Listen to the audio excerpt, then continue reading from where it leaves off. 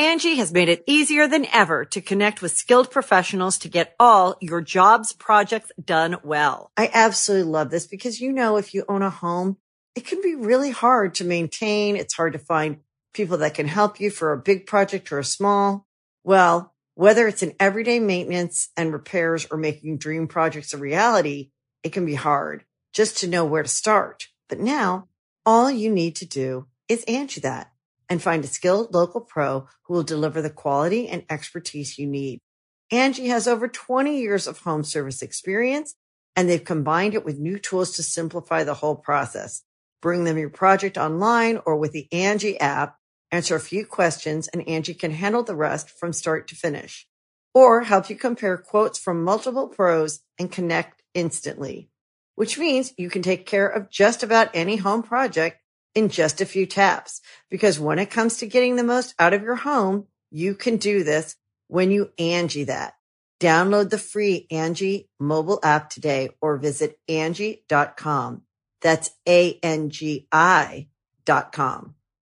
This episode is brought to you by Shopify. Whether you're selling a little or a lot, Shopify helps you do your thing, however you cha-ching. From the launch your online shop stage, all the way to the we just hit 1 million orders stage. No matter what stage you're in, Shopify's there to help you grow. Sign up for a $1 per month trial period at shopify.com/special offer, all lowercase. That's shopify.com/special offer.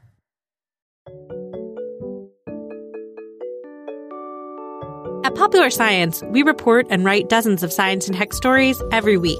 And while most of the stuff we stumble across makes it into our articles, we also find plenty of weird facts that we just keep around the office. So we figured, why not share those with you? Welcome to The Weirdest Thing I Learned This Week from the editors of Popular Science. I'm Rachel Feltman. I'm Sarah Chodash. I'm Prabita Saha. And I'm Claire Maldarelli. So, on The Weirdest Thing I Learned This Week, we usually do things a certain way, and this week we're not going to do them that way at all. So I'm not going to go through my normal spiel. But today we are here to talk about one very important subject. The election. Oh no. Dun, dun, dun. Don't worry. Don't worry. In typical Weirdest Thing fashion, we have no intention of discussing the news of the day or talking about things you're already stressed out about so you can stress out about them more. Weirdest Thing is a place to decompress, de-stress, and learn some bizarre stories that can help you take your mind off the world around you. And our election-themed episode is no different. We can't promise you won't learn anything relevant to our modern democracy or a certain upcoming election that you should absolutely vote in if you have the ability to do so. But any of that will happen by accident, and you won't even notice because you'll be having such a fun time. So, instead of our usual format of 3 longish facts, we are just going to bombard you with an infotainment hurricane of just absolutely off the wall, or at least pretty intriguing facts related to elections, government, elected officials, founding fathers who like to hang out in the nude, etc. So, let's get into it. I figured we should start with just kind of a whirlwind tour of some of the world's most surprising past and present voting laws and requirements. Prabita, I think you have some info for us on why we hold elections on the day that we do. Yeah, so Election Day has been the first Tuesday after the first Monday of November for almost the past 200 years. It was decided by the federal government as a holiday which we don't actually get off on for work in 1845.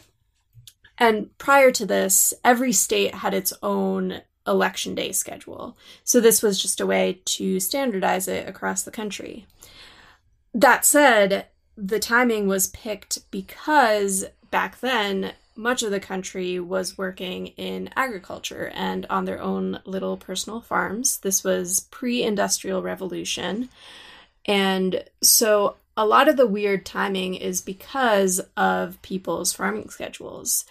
We chose November because it fits squarely between harvests in the fall and, getting the fields ready again in the winter. And Tuesday is a bit more of a tricky selection process. It was kind of done by a process of elimination.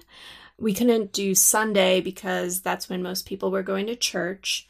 Couldn't do Wednesday because that's when most families had to travel long distances to go sell their wares on the market. And between those days, again, the families needed a travel day because they were living in super rural areas far away from polling locations. So with all that said, it came down to having Election Day on Tuesday, and we've been sticking to that ever since. Wow. The number of things that are happening in the US that are because of farmers is astounding to me. Farmers influence so much of the US. Well, now for something completely different. I just learned that in Tennessee, you technically are not allowed to run for or hold any elected office if you have ever been in a duel, challenged someone to a duel, aided or abetted people participating in a duel. So, that hints at what a problem that used to be. Politicians were just running around occasionally shooting each other. I will talk more about a particularly duel-happy president from our nation's history in a little bit. But yeah, it's also true in Tennessee that technically no person who denies the being of God or a future state of rewards and punishments can hold any office in the civil department of Tennessee. That is true. There are 8 states in our great nation where it is technically illegal to hold office if you are an atheist. They all use slightly different phrasing, but the effect is if you do not subscribe to a belief in a higher being, you are not technically supposed to be allowed to hold any governmental office. That is Pennsylvania, where I live now, and I did not know that this was a rule. Delaware, Maryland, North Carolina, South Carolina, Tennessee, Missouri, Arkansas, Texas. Not Missouri. Mississippi. I take it back. It's Mississippi. I'm sorry, Missouri. All of these books are still in the laws, but they're not upheld anymore because in 1961 there was a Supreme Court decision that said it was a violation of a person's rights under the First and 14th Amendments to prevent someone from holding office based on their religious beliefs. So basically, all these laws are still there because no one's ever bothered to actually go back and say, okay, well, you cannot actually have this law. But they are all still technically on the books. Also, there's a very large percentage of the U.S. who said they would not vote for someone who is an atheist. So though it is not illegal, in effect, you have a very hard time getting elected if you are an atheist still. That reminds me of another fact I found about who is allowed to vote for office. So this is one that gets shared a lot as being hilarious. And if you're a regular listener of Weirdest Thing, you might understand why it's actually really not. So in Ohio, the Constitution says you can't vote if you're an idiot. And as I talked about on an episode of Weirdest Thing about my hometown, Vineland, New Jersey, which is where the word moron was invented, terms like idiot and moron were actually medical terms. So when you see a law that refers to an idiot, it is actually a really horrible, ableist, very outdated law that should not exist. So Ohio's Constitution actually states no idiot or insane persons shall be entitled to the privileges of an elector. And there are similar laws in New Mexico and Mississippi. But luckily, federal law says that a person can't be barred from voting due to supposed incompetence, except in very, very limited circumstances. People who have cognitive disabilities are entitled to vote, even if they're under guardianship, even if they're receiving care, if they, live in a group home or another care facility, they are still entitled to vote. And in fact, people with certain disabilities can also receive help with voting from friends, family members, or caregivers. So suck it, Ohio's Constitution. That is what I have to say. I'm going to inject a little fun fact into here because I feel like these past few had been a little depressing. Did you not find that fun, Claire? I personally did not. But this one, hopefully everyone will. So I have never thought about the country of oh my gosh, I even wrote down how to pronounce it. Liechtenstein.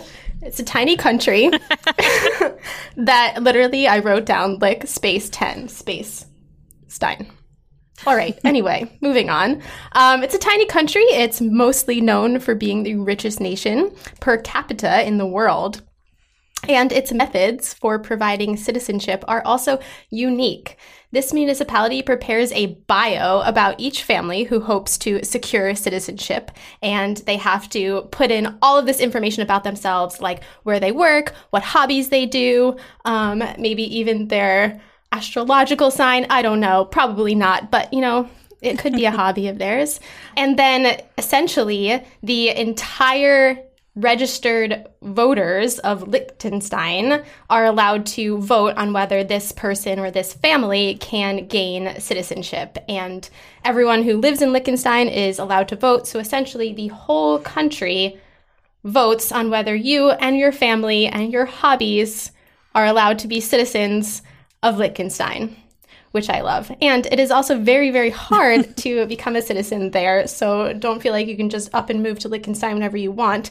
Between the periods of 2011 and 2014, only 18 people gain citizenship in this manner.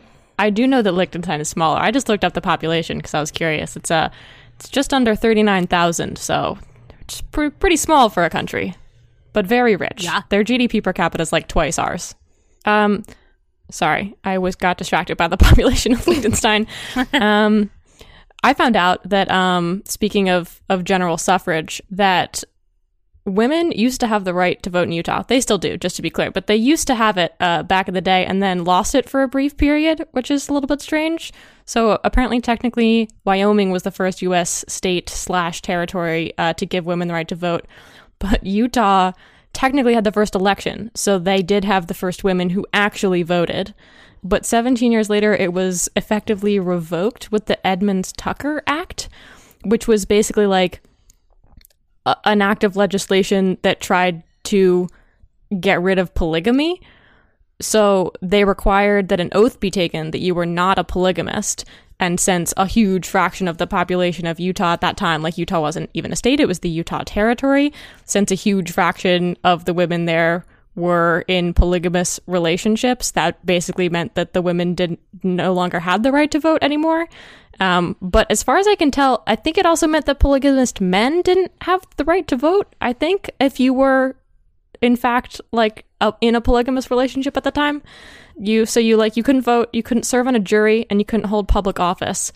But it ended up getting resolved because the Mormon Church ended its endorsement of polygamy officially in 1890, and then 5 years after that, Utah adopted a constitution that restored women's suffrage, and then a year after that, Congress was like, yep, Utah can be a state now. And it was all okay. Utah is a really pretty state. It is. A beautiful, strange place, I would say. It's also one of the states that for a long time prohibited the sale of alcohol around Election Day. And this is more because not of the actions of voters, but because of the shady actions of politicians. A lot of politicians, including our founding father, George Washington himself, they would wine and dine voters just to buy their allegiance. This practice goes all the way back to ancient Greece and Rome, but it has quite a bit of history here in the U.S. as well.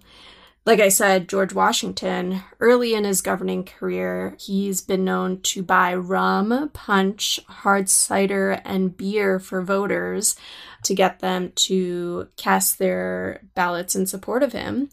honestly better bar options than some of the weddings I've been to. I hope your friends listen to this podcast, Perdita.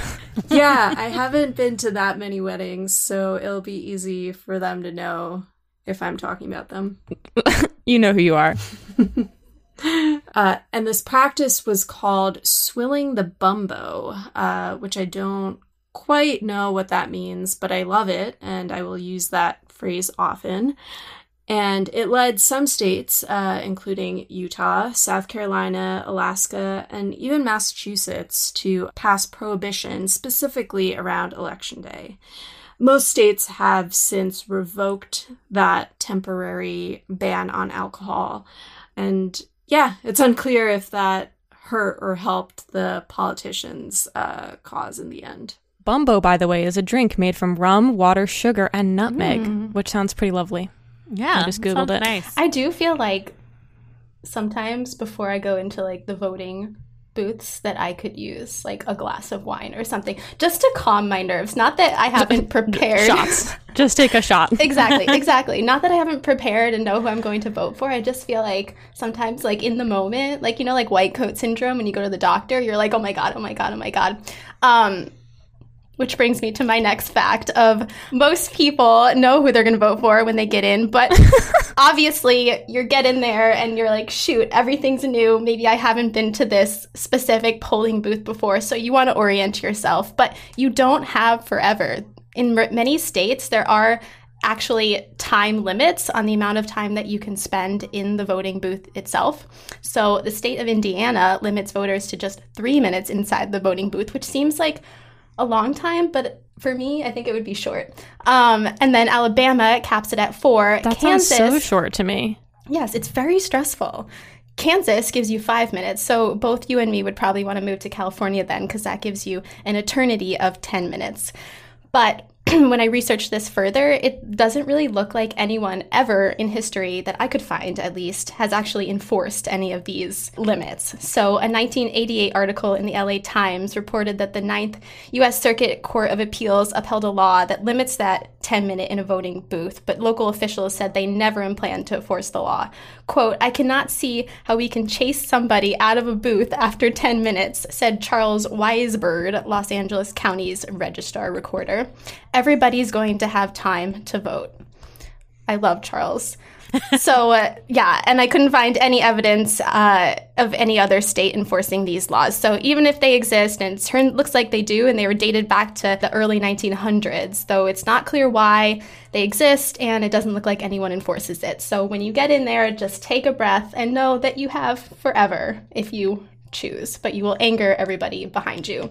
And of course, now it's totally different with the way the world is, but I get very anxious in the voting booth, and this year for the first time ever I got a mail-in ballot that I'm going to physically drop off in the ballot box, and it's so wonderful to just sit with my ballot and be able to research people instead of walking in and thinking, who are most of these people? I don't know. It's like the opposite of stressful. I agree. I felt the same way. I really feel like going like to the voting booths is like going to the doctor, but telemedicine is not like that. I feel like I still get nervous in a telemedicine visit, but that's true. In some countries, it is actually illegal to try to influence people at all on election day, sort of also related back to the alcohol thing. Here in the U.S., election day is like a big game or a big party for all of the news networks who get tons of people to tune in so that they can show you every single percentage that is now reporting in every single county. But in a bunch of countries, you are just not allowed to talk about the election. Like, there's many countries like New Zealand where on election day, you are not allowed to talk about the election like until a certain time, or just like for the 24 hours of election day. So like you can have election coverage up until the day before, but on the day, all the newscasters just have to pretend like nothing's going on. Just I love things that. are normal. So there's like Russia, Portugal, Bulgaria, Armenia, they all do it for 24 hours, but there's also places that do it for more than that. So Argentina, Mozambique, Nepal, Paraguay, Sri Lanka, that's all 48 hours. And then Australia and Indonesia, it's like 3 days, like their election's on a Saturday, and I think you're not allowed to talk about the election starting on like the Wednesday, which honestly we should adopt. It drives me insane. It makes me so stressed. I feel like we should just don't talk about it. Just everybody gets to vote, because like that's the idea, is just you should have some space mentally to think about, who do I want to vote for? Not who is a TV network telling me to vote for, but what do I think as an individual? I love it. I support it. Yeah, I could see that being swinging the opposite way and maybe, restricting everyone from talking about the election. So does it also, like, if I, as a journalist, tweeted about election results, would I be censored around that? Yeah, that's a good question. So I think it has to do with media. Like, I don't think anyone is preventing individuals from like mentioning the election, but I think the idea is that you're not supposed to be publishing anything that would like try to convince you any particular way. Like you can't tell people about like what the latest polling data is or anything like that. I don't know how far it extends though. Like I don't know if journalists in those countries are not allowed to discuss it at all. That's a really good question. I don't know.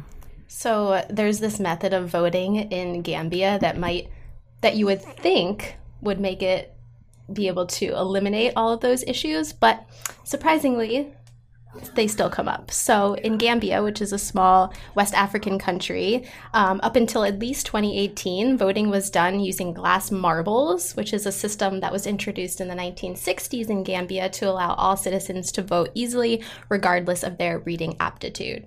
And it works like this. So inside the voting booth, there's drums that are placed on a bench, and each drum is adorned with an image of the political candidate and the symbol for their party. And there's a small hole that's then placed in the drum just large enough for a marble. And when a voter enters the voting booth and casts their vote using a single marble, a small noise of the marble hitting the drum sounds is followed by a bell that signals a vote has been cast.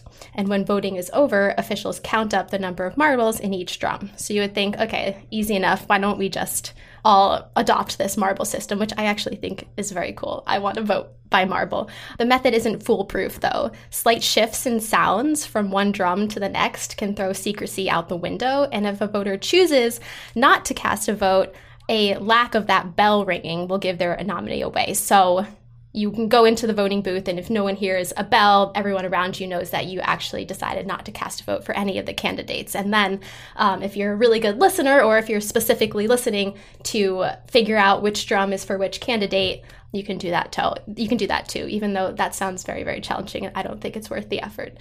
I haven't figured out if they've continued that after 2018, but I know it was done up until then.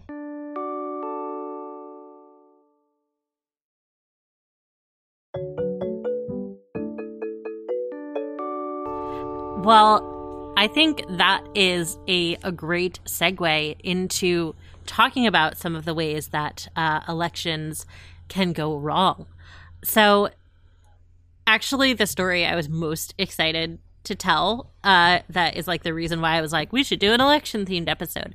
Trust me, folks, I don't want to think about the election either, but I really wanted to talk about Edgar Allan Poe and how he may have been killed in a voter fraud scheme. So no one knows exactly for sure how Edgar Allan Poe died. He was traveling, and he was then found in Baltimore seemingly really inebriated. And, Edgar Allan Poe, if you've read his stuff, he drank, and he was a sad drunk. And so it is totally possible that he just got himself into some trouble, or maybe had an underlying illness that led to him, basically being found in a bad way outside a random bar in Baltimore. And he died not long after he was brought to the hospital. But there is this one theory that, even though we'll probably never be able to prove it, I just find so fascinating. We do know that Poe happened to be found on Election Day in Baltimore, and that where he was found was both a bar and a polling place, because I guess that's a thing that people used to do. So Baltimore elections in particular were really notorious for being very corrupt at this time. This was 1849. And there were political gangs that would do just about anything to get their candidate elected. Any kinds of bribing or ballot stuffing or stealing you can think of. But they also did this thing called cooping, where they would just kidnap random people and hold them in a room called the coop, hence the name. And we know that when cooping took place, basically what would happen is that this person would be dragged around and forced to vote at multiple polls. So they were basically being used to commit voter fraud because the gangs just needed as many bodies as possible circulating through the polls and placing votes for their candidate of choice. And so victims of cooping were often plied with alcohol, perhaps even drugged in some circumstances with opium or another, substance. And they very often were put into different outfits so that they could actually be forced to go through the same polls multiple times and vote again. And so Edgar Allan Poe was indeed found in like a weird ramshackle outfit that was not his usual black woolen suit. And he had definitely been drinking a lot. It seemed like maybe he had been beaten up a bit. And so this theory is that he was cooped and they just dumped him. And, he had like a pretty weak constitution. And the theory is that, the combination of alcohol and roughing up just proved too much for him. So again, there's no way to prove this. And there have been some biographers of Edgar Allan Poe who have just absolutely hated this theory. But it persists because it's a great story. And also, a bad way to go out, I have to say. Yeah. Wow. That was wild and not at all what I expected when you said you were doing this fact. Good Lord. I have a fact, but I do not have a transition into the fact. So I'm just going to jump in because there's no way to connect this to Edgar Allan Poe, I don't think. However, I am here to talk to you about the most fraudulent election in history. Actually, we could get a death in here. I'll squeeze a death in here, and that'll be our transition. Okay, perfect. Great. So the most fraudulent election in history, according to Guinness World Records, was incumbent Liberian President Charles D.B. King, who somehow got 234,000 votes, despite there only being 15,000 eligible voters. Because at the time... Just a little too overzealous. Yeah, I think it's funny that it was so fraudulent that it was like a mistake. Like, I just don't even understand how we got to this point. But yeah, it was at the time only Americo-Liberians could vote. So if you were an indigenous person living in Liberia, you could not vote. So 15,000 people could vote. His opponent got 9,000 votes, which seems to suggest he would have won. So I guess there was reason for it to be fraudulent because he was going to lose. But he cheated and he won, I believe. So that's just a fun little fact about Liberia. Other interesting facts about the Liberian government, though. In general, there is definitely a lot of corruption, but I think it is worth noting that Liberia managed to gain their independence in 1847, which is like a century before any other country in Africa, or most of the other ones. So South Africa was in 1910, but most of the rest of the continent, not until the 1950s. And they have been electing their presidents ever since, for the most part. There was one or two violent coups in there, and so there were some deaths, and that will be our transition. But it is the first and oldest modern republic in Africa. So Liberia, if you do not know, because I did not until I met a guy from Liberia, is a country that was founded by freed enslaved people coming from the U.S. and the Caribbean. So their government is based on ours. Like, they have exactly the same three branches, and they have their own Supreme Court, and it's like a little bit different because Liberia is a different country demographically to the U.S., but it is very similarly structured. Like the U.S., they denied suffrage to their indigenous people until a military coup in 1980, but also they elected a female president in 2005. She was the first elected head of state in Africa. So Liberia it's a mixed bag, presidentially speaking, but very interesting. I'd also like to give a shout out to Emmanuel, because I don't think he listens to this podcast, but I'm going to tell him to listen to it, and he's going to be excited. So, hi, Emmanuel. How's it going? Quick question, Sarah. when exactly did this fraudulent election in Liberia happen? Right. Sorry. It was in 1927. So quite a long time ago. I don't know what the voting system was at the time that they managed to get 234,000 fake votes, but yeah, almost a century ago now. Okay, good. I'd be worried if it was much more recent. Yeah. Yes. Speaking of voter fraud, this is a little PSA for anybody concerned about how many people who are voting by mail this year because of COVID-19. Actually, all research and data on the subject suggests that voting by mail is not rife with corruption or attempts at fraud. So the Electronic Registration Information Center, which is a nonprofit, recently found that in 3 states, I believe, that use vote by mail, there were just 372 possible cases of double voting or voting on behalf of a deceased person.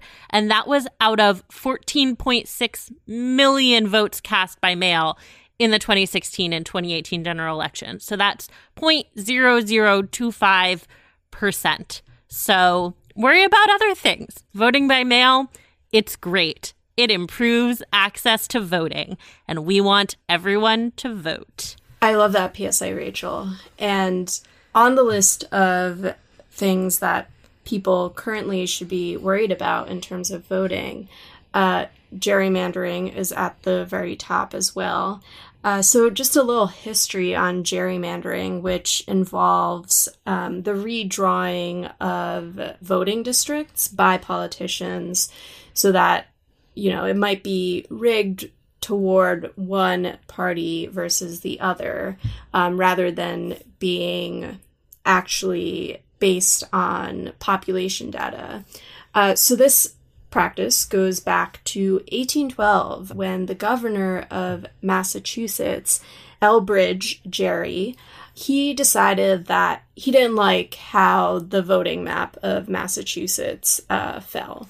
So he got a little help from his fellow Republican politicians in the state government to just recreate that map in a way that distributed the party votes more widely across the state. And the result of those districts, which was published in the Boston Gazette, and you can even go look up a scan of the map in the Library of Congress, kind of looked like a curled up dragon. And the reporters in the Boston Gazette, they made a joke that it actually looked like a salamander. So they came up with the term gerrymander, a portmanteau of Elbridge Gerry's name and salamander. And yeah, I mean, it worked for Elbridge. He ended up winning the next election quite soundly. And sadly, the gerrymandering still exists widely in the U.S. today. It's been debated in the Supreme Court, but really it comes down to state laws. And this current census that we just participated in, the 2020 national census, the results of that might have a big influence on how voting maps look in the future. You shouldn't worry about voter fraud, but you should worry about gerrymandering. Yes. That's all absolutely. I have to say. And we should worry about gerrymandering so much that I have another PSA about voter suppression. Sorry, I'm going to make you think about something important just for a little bit. So voter suppression is a really serious problem. And one particular example of it is voting ID laws. So if you've never really stopped to think about voter ID laws, they might make sense to you. We want people to be who they say they are when they vote and to only vote once. But voter ID laws are often referred to as a solution in search of a problem. In-person fraud is really rare. The ACLU, that's the American Civil Liberties Union, cites a study that since the year 2000, there were only 31 credible allegations of voter impersonation. And, that's the only type of voter fraud that photo IDs could actually prevent. And a lot of the instances of supposed fraud are actually honest mistakes. It's an election worker messing up, or a voter showing up in the wrong place, that kind of thing. And voter ID laws limit the number of people who are able to vote. And this disproportionately affects Black Americans and other marginalized groups. So there are millions of Americans who don't have a photo ID. Actually, 11% of U.S. citizens. That's more than 21 million Americans. And this is often because IDs cost money. Even if you have a free option for getting an ID, you often need other paperwork to get it, like birth certificates. And so those documents and the requirements for them means that lower income Americans are less likely to have a government issued photo ID than wealthier Americans. And if you have a physical disability, or you're elderly, or you're in a rural area and you don't have reliable access to transportation, that also makes it harder for you to go to get an ID. According to the ACLU, there are some parts of rural Texas where you need to travel almost 200 miles to get to the nearest ID office. So we know that voter ID laws lower turnout by several percentage points, to the tune of tens of thousands of votes. We know that they disproportionately affect minority voters. Only around 8% of white people in America lack photo IDs, but up to a quarter of Black citizens of voting age do not have them. And yeah, it's also a law that can be implemented in a really discriminatory manner. For example, in Texas, you can use a concealed weapons permit to vote, but you can't use a student ID card. So, yikes. Voter ID laws, they're bad. We shouldn't have them. The data doesn't support them. And that is just one example of the way that state laws can make it harder for people to cast their ballots. And yeah, you should worry about that way more than you should worry about voter fraud. That's what the data says. Yeah, way more people didn't vote in the last election, as in 2016, than voted for either candidate. And definitely a lot of those are from voter suppression, just like people who have found it too difficult to actually be able to vote, which is really awful. Also, a lot of people who feel like my vote doesn't really count, it doesn't really matter, I'm just one person. But the number of elections that have been decided by literally one vote is it's bigger than zero. There's more than a dozen. Oh, no.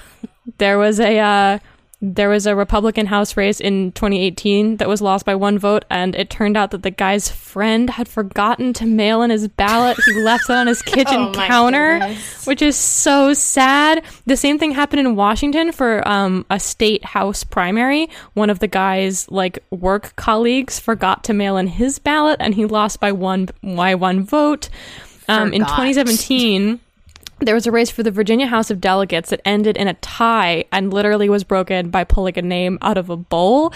And significantly, that also gave the GOP control of the state house by one seat, which is wild.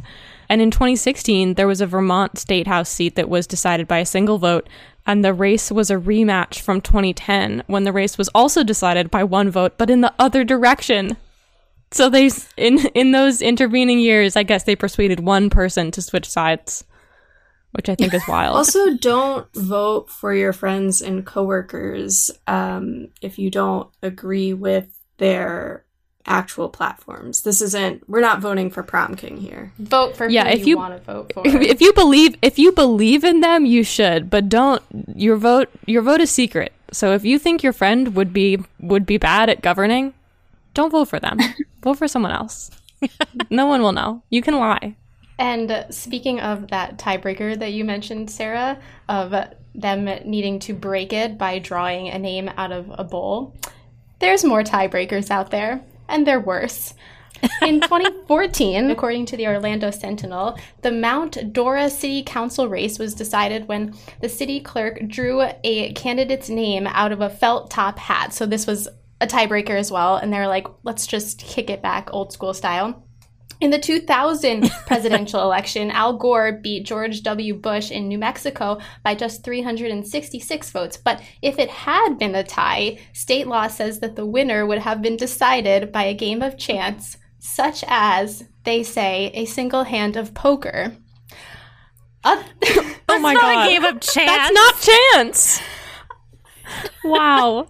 Imagine if it came down to their poker skills. I would be in very bad shape. And other elections have also been called by coin flips and ping pong ball drawing, akin to like a lottery drawing. So whoever gets the highest number wins the election. I know there's like That's not a so great freaky way to think about. to break ties, but shouldn't there be? Because that seems This silly. just feels like a family game night where they're like, okay, this is what happens when it's a tie, but for real in elections. Yeah, and if you need another form of tie breaking, there's always that octopus that Oh my goodness, yes. people say guesses the correct Super Bowl winner every single year. So yeah, let's just use the octopus to predict our A elections. winner decided by octopus.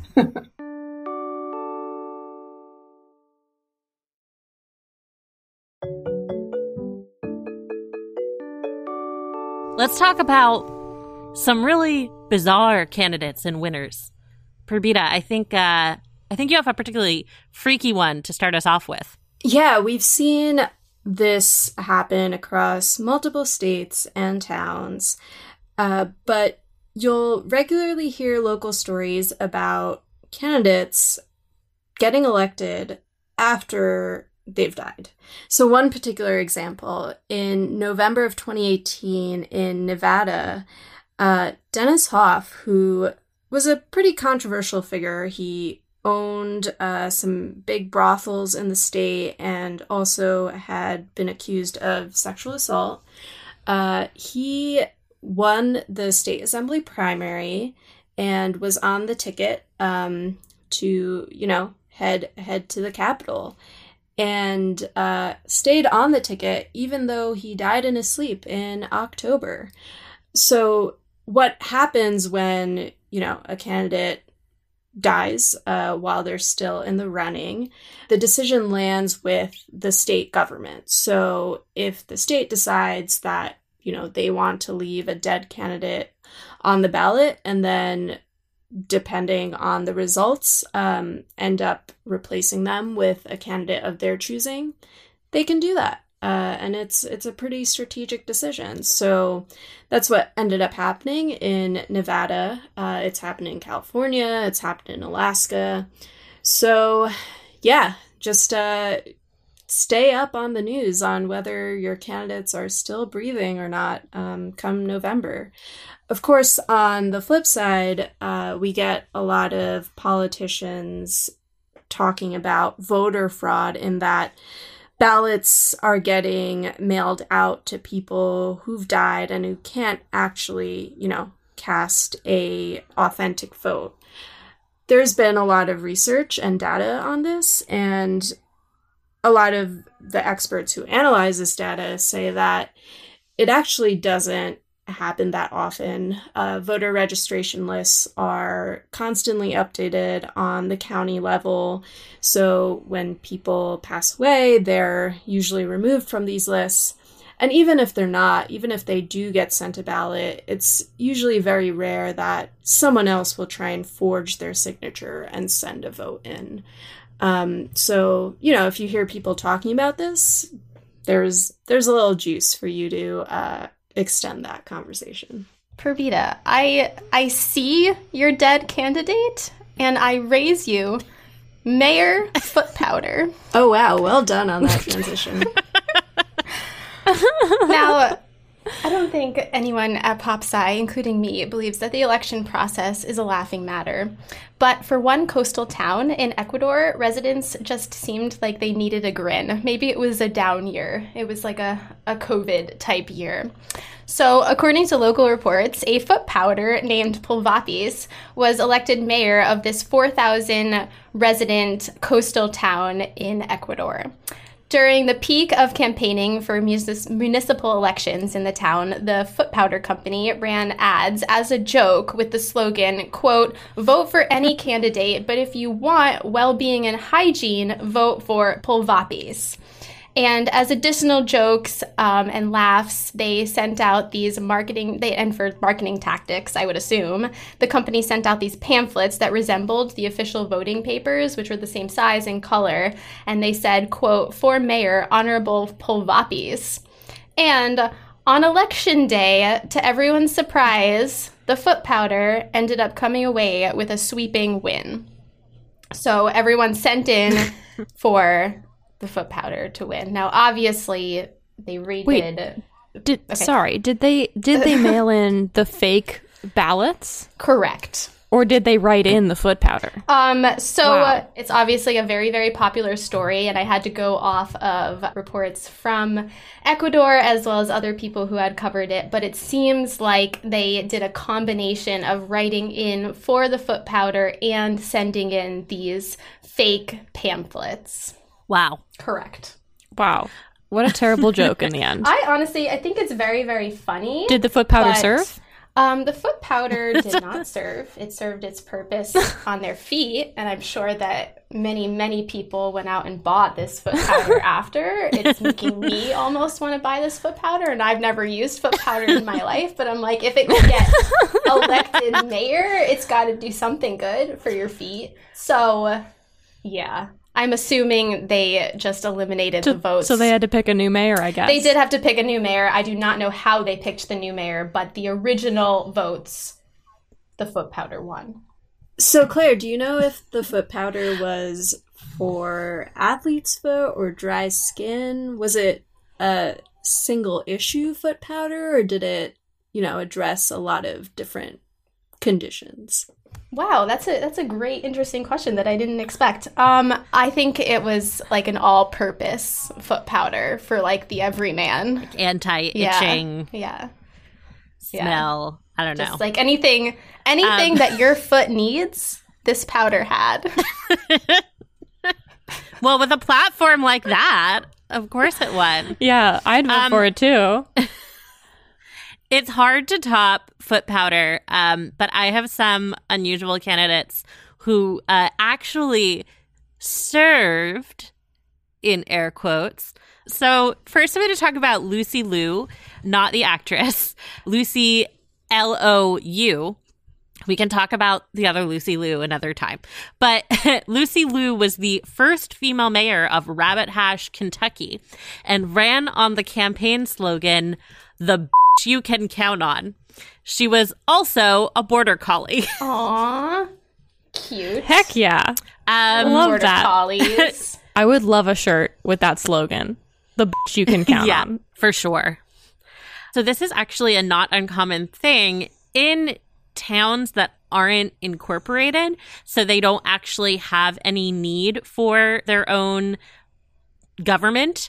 They are governed by the county that they are in. They do not have autonomous operations to take care of. But you'll see these like random small or really rural unincorporated towns that do figurehead elections, these ceremonial elections that generally are to raise money for a local charity or just for the town budget. And they are often animals. Lucy Liu, actually, she was the first mayor of Rabbit Hash not to die while in office, but she did leave to make a bid for president. Her campaign manager and owner, Bobby Kaiser, told HuffPost in 2016, "All the other presidential candidates are dogs. Why shouldn't a real one run?" She did not successfully run for president, though. And animals cannot run for actual elected office in the U.S. But yeah, there's like a whole list on Wikipedia of animals that have run or been elected to office. There have been goats. There have been goats that drank beer. There was a cat named Stubbs who was a mayor in Alaska for like 15 years, I think. Apparently Stubbs they would put catnip in water and he would drink it out of wine glasses. There have been lots of dogs, and in addition to animals, these kinds of figurehead just for fun elections often elect small children, which is how I found the 5-year-old two-time mayor of Dorset, Minnesota, Bobby Tufts. So Dorset is a small unincorporated town. It's supposedly the restaurant capital of the world. I don't know exactly what that means, but that's how they build themselves. And elections there, you vote by paying $1 to put someone's name into a bowl, and then the winner is chosen at random. So you can greatly increase your chances of winning by having friends or family that will pay $1 to vote for you. So yeah, Bobby was mayor for 2 terms. Most of his job was to like show up at town events and give out candy and pose for photos. And apparently his mom was like, I'm really ready to not have this responsibility to drag my 5-year-old places for ceremonial events anymore. But he was replaced by Eric Mueller. This was in 2014. Who was a 16-year-old who didn't even live in the town. His family just vacations there, which is rude. But he had just set a local record for eating fried ice cream. He ate 5 of them in a row. And so that gave him enough notoriety, I guess, that he had some votes in the game and was able to win. But Bobby, graciously ceded the race to his older opponent. But there are really cute and kind of scary videos of the power-tripping 5-year-old mayor. I really recommend looking them up. Oh my goodness. Wow. Yeah. Did you guys know that the first female mayor was put on the ballot by a bunch of men as a joke? But she was like a legit, like she had mayoral powers. Like it was not just like a small town, like, the mayor doesn't do anything. This was in Kansas in 1887. So prohibition was a major issue of the time. And the Women's Christian Temperance Union was campaigning for like various prohibitionist men for office, because that was generally who held office back then. But a bunch of anti-prohibitionist men thought that they could kind of squash the issue by basically like they copied the same slate of people as the prohibitionist faction, but then instead of the mayor, whoever they nominated, they put Susanna Medora Salter, who was a 27-year-old wife and mother at the time, and they just figured only true extremists would vote for a woman. That was so silly. So the prohibitionist plan would fail. Like everyone was just going to vote, like who would possibly vote for a woman. And when her name like went up on election day, all the like local townsfolk kind of like went over to her and was like, did you know that you're on the ballot? And would you like to maybe not be on the ballot? And she said no. And she ended up with 60% of the vote. And her husband apparently was very supportive. He made some jokes about how funny it was that he was the husband of the mayor. That was so ridiculous at the time. But she served as mayor, legitimately, which I think is great. How is this not a movie already? Yeah, it sounds like the ideal I situation agree. for it. I think the fact that the protagonist would be a prohibitionist probably makes it a less fun movie. True. That's fair. The Ladies' Temperance Union has not been treated very kindly or glamorously by history. So, speaking of history, what a great transition. Very natural.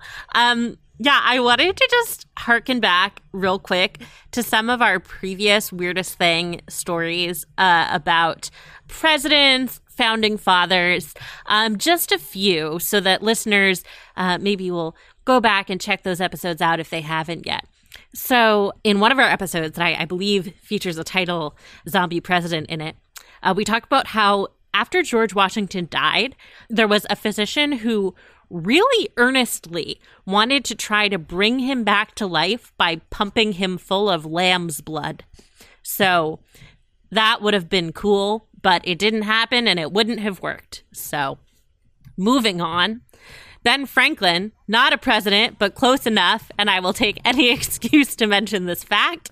He liked to take air baths, which was just sitting around in the nude. He would just spend time sitting around naked, preferably outside. He thought that water baths were often too bracing, but but sitting around naked in the air really stirred his constitution. What a sensitive dude. Indeed. And yeah, this isn't from a Weirdest Thing episode, but relatedly, I found out that John Quincy Adams really liked skinny dipping in the Potomac River early in the mornings. So there may have been people who saw the president in the buff. That might have been a thing that regularly happened back in the day. Also, again, not part of a Weirdest Thing episode, but since we talked about dueling, keeping you from office in Tennessee, I promised that I would talk about a very duel-happy president. And indeed, Andrew Jackson fought more than 100 duels in his lifetime and definitely killed at least one dude. Like, we know for sure at least one of those duels ended in murder. But, you know, he wasn't good enough for Tennessee, but he was good enough for America. Yeah, so another amazing, maybe the wrong way to put it, but another fact about Andrew Jackson is that his critics used to call him a jackass. And instead of letting that get him down, I guess, he actually reclaimed the title and turned it into a positive persona for himself. He saw the donkey as a stubborn and strong and willing symbol for himself. But anyway, that ended up evolving into a larger symbol for the Democratic Party, which Andrew Jackson was part of. So a lot of people probably wonder how the Democrats ended up being associated with donkeys and the Republicans were associated with elephants. So Andrew Jackson is kind of the beginning of the story, but the symbols didn't actually become mainstream until later in the 1870s. And it was thanks to one pretty notorious political cartoonist at the time, Thomas Nast. Just a note on political cartoons, we don't really see them as often today because fewer people read print and newspapers. But back in the 1800s and early 1900s, political cartoonists were extremely influential during elections, and Thomas Nast was among the most influential. So he drew a cartoon for Harper's Magazine depicting the Democratic Party as a donkey kicking the remnants of a dead lion, which he meant to symbolize the remnants of the Lincoln administration. He was a big Abe Lincoln fan. So he continued using the donkey to represent the Democrats, and eventually it just stuck. I don't think the party ever officially claimed it as their mascot, as Andrew Jackson had, but it became the mascot in the eyes of the American people. As for the Republicans and the elephant, that might have also been Nast motivated. In 1874, he drew a cartoon showing the Republicans as an elephant, but it also might have come from a play on the phrase seeing the elephant, which was used to refer to the Union Army's victory in the Civil War a few decades earlier. Obviously, this put the Republicans in a pretty good light because, you know, elephants, mighty, strong, pretty cool animal.